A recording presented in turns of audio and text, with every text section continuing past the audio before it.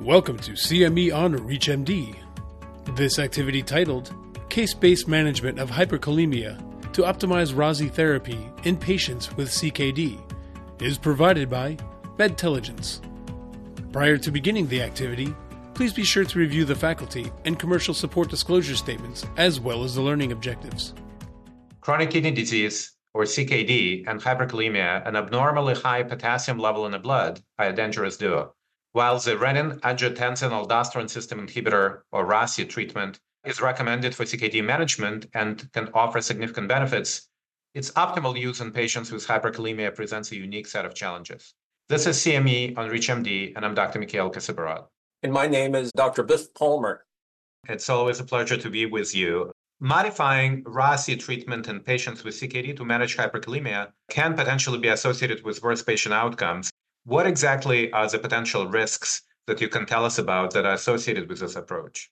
I agree with you totally. The traditional response of many clinicians in practice is whenever they encounter hyperkalemia in patients who are being treated either with an ACE inhibitor, ARB, or an aldosterone antagonist, the traditional response is to down titrate or even oftentimes discontinue the drug. The dilemma that's created by that is, remember that those drugs offer a great deal of cardiovascular protection. And as a nephrologist, we use ACE and ARBs as antiproteinuric effects. So the downside risk of not using optimally dosed medications is that you lose those cardiovascular benefits. And, if we could have a way to be able to enable the usage and yet manage the hyperkalemia, this would be of great therapeutic benefit.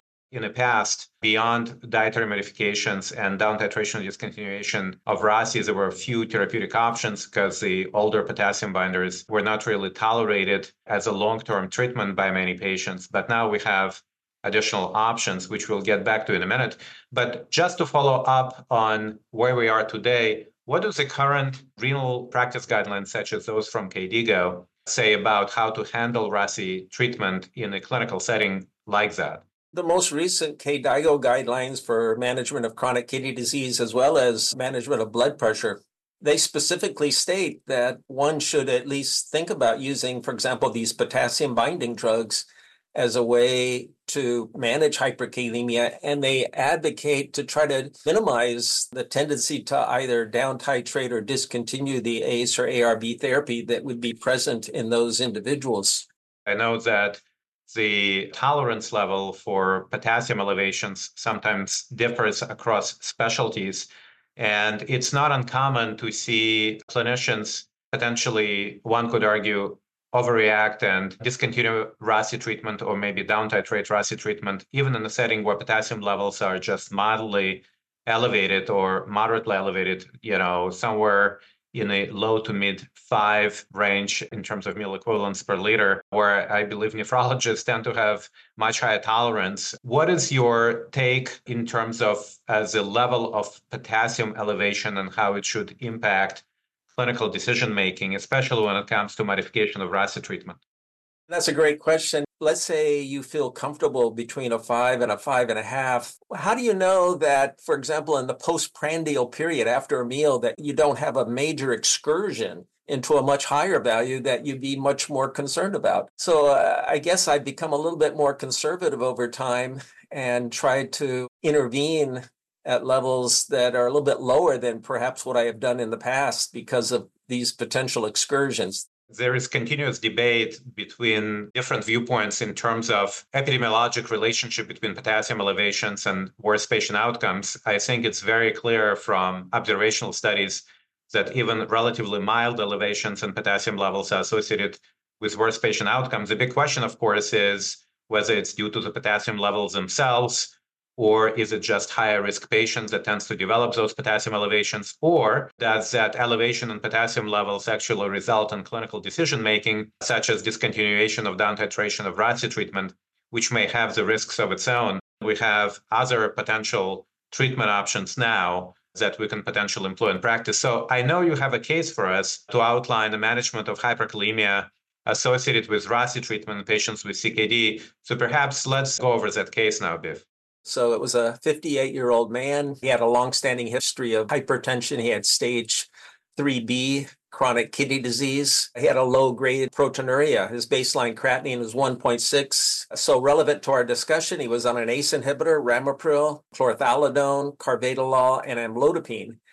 Now, despite being on really 4 different medications because of his underlying diabetes and chronic kidney disease, his blood pressure still wasn't really where I wanted it to be. When I first saw the person, his blood pressure was 150/92. And so I decided to add spironolactone because, as you well know, spironolactone can sometimes be quite useful in so-called drug-resistant hypertension.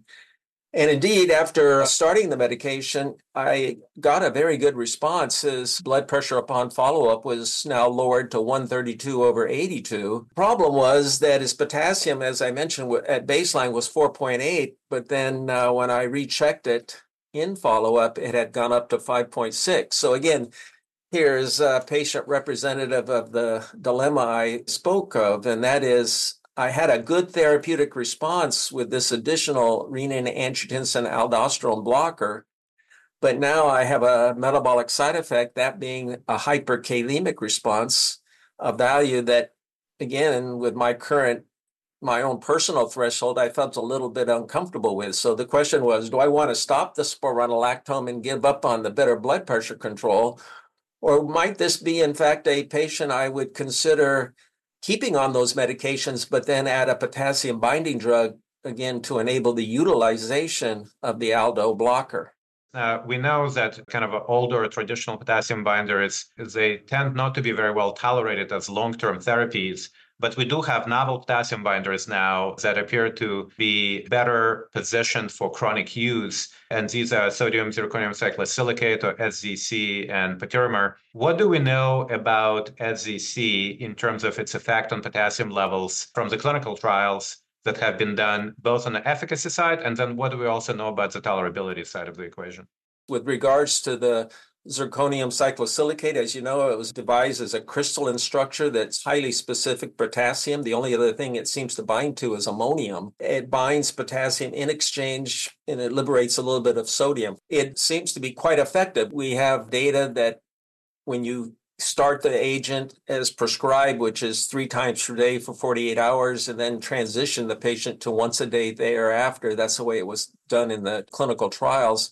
Basically, you get a nice drop in the plasma potassium as early as 1 hour after administration. And then there are data to show that when used over a 1-year period, you have a durability of effect, continued control of the plasma potassium. I think in the trials, it's noteworthy that about 2/3 of the patients were receiving renin-angiotensin system blockers. So it's consistent with this idea that this might be a way to be able to control plasma potassium and enable the ongoing use of renin-angiotensin system blockers. As I say, the side effect profile of the zirconium is quite good. The only thing that's really been noted is that at the 15-gram dose, which is not commonly used, there was a small amount of edema, but that was typically seen at that much higher dose. It's been debated as to how much of that sodium is actually absorbed.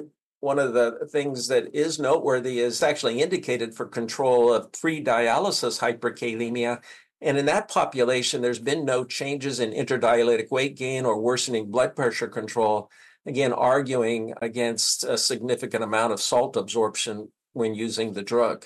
For those just tuning in, you are listening to CME on ReachMD. I'm Dr. Mikhail Kosiborod, and here with me today is Biff Palmer. We're discussing management options to manage hyperkalemia in patients with CKD and its associated comorbidities while maintaining guideline-recommended RAASi treatment. Yes, there is a RAASi trial that's going on where the trial is evaluating whether use of SZC could potentially enable better optimization of guideline-directed medical therapy in patients with heart failure and reduced ejection fraction, previously didn't tolerate MRAs such as spironolactone due to hyperkalemia or considered to be at high risk for hyperkalemia. And that trial is currently ongoing, and I think those results will be very interesting. There is, of course, another novel potassium binder, as I mentioned before, patiromer, and there are a number of trials looking at patiromer efficacy as well. That's inorganic polymer that exchanges sodium for calcium. And those studies also show that patiromer is efficacious in controlling potassium levels and tend to be well tolerated over a longer time period. So I think we have several options in the space now where these potential novel potassium binders can help manage this kind of a vexing issue of patients that really can benefit from RAASi, but have an issue with elevated potassium levels. The clinical trials that have been done with novel potassium binders, such as SZC and patiromer, included patients that were relatively broad in terms of their baseline characteristics.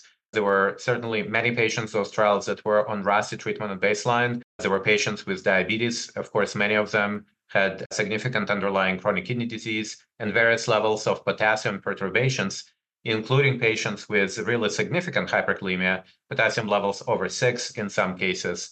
So what we know from the efficacy trials is that these novel potassium binders appear to be overall efficacious in bringing potassium levels down within a reasonable time period, regardless of those patient characteristics, which I think is relatively broadly applicable to clinical scenarios in which we see patients that develop elevated potassium levels.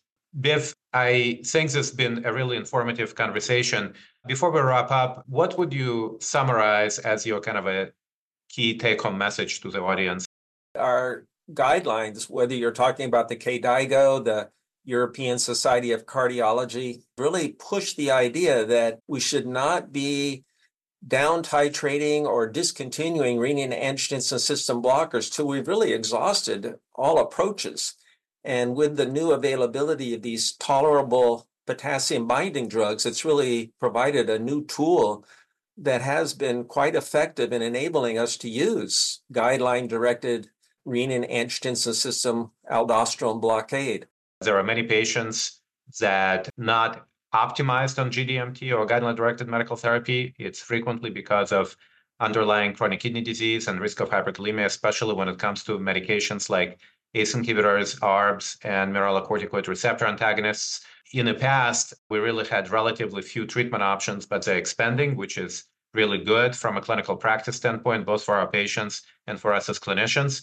And we should think about these different therapeutic options, which now include novel potassium binders that have been studied in clinical trials. That's all the time we have for today. So I want to thank our audience for listening, and thank you, Dr. Biff Palmer, for joining me and for sharing all of your valuable insights. It was really great speaking with you today. Well, thank you very much. It was a real pleasure. You have been listening to CME on ReachMD. This activity is provided by Medtelligence. To receive your free CME credit or to download this activity, go to reachmd.com/medtelligence. Thank you for listening.